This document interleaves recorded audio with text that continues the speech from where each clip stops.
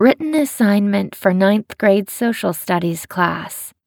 Mrs. Brixton. A letter to my future child. By April Cooper. Dear Aurora Grace, it is 1976, the year of our nation's bicentennial. I turned 15 3 months ago. Like many young people my age, I am concerned about some of the issues affecting our country and the planet. The hole in the ozone layer is something that I worry about. The passage of the Equal Rights Amendment could provide equal pay for both you and me. These issues, just like you, are part of a future I can't see from where I am. I try to imagine the world you may be living in. Flying cars, picture phones, pills that can make you beautiful forever. I try to imagine you, what you might look like, the clothes you might wear, the sound of your laugh. I try to imagine who your father might be, and I'm hoping with my whole heart that he's someone I will meet many years from now, when everything is better. I don't know a lot.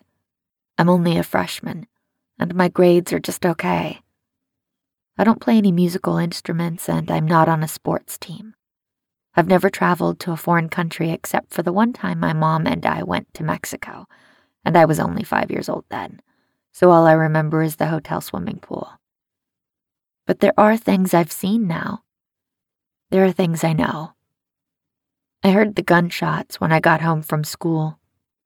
I was walking up the driveway and there were 3 loud blasts.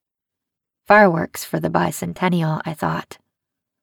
I told myself the blasts were coming from the park up the block, from someone else's backyard, from my own imagination. But part of me knew that something horrible had happened. When I opened the door to my house, the lights were off and the shades were drawn, and so the first thing I noticed was the smell. Like sawdust and smoke and something else, something coppery and dark that made my stomach turn. I felt hands on my back, someone gripping my neck and spinning me to look at him. I didn't mean to, Gabriel said. I was just so angry at your stepfather. I know you only broke up with me because he made you. I love you so much, April.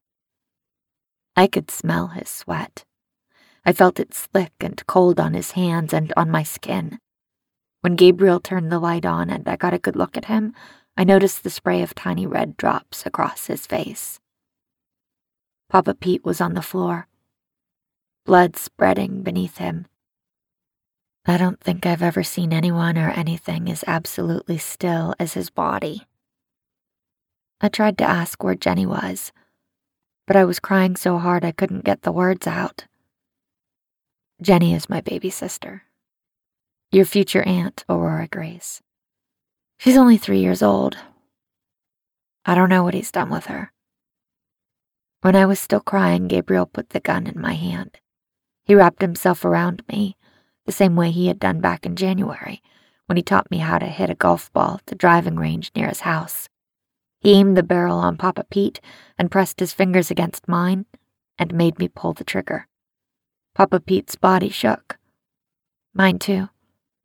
My throat was raw from screaming, but I couldn't hear my own voice. Hours later now, and my ears are still ringing. Gabriel is asleep, but in my head, he's still saying it over and over. Now you've done it too. You've shot him too. Your prints are on the gun. We're in this together. He is so close, his lips brush the back of my neck. We're in this together, Gabriel whispers. We'll always be together. When someone is that close, you don't just hear a whisper. You feel it.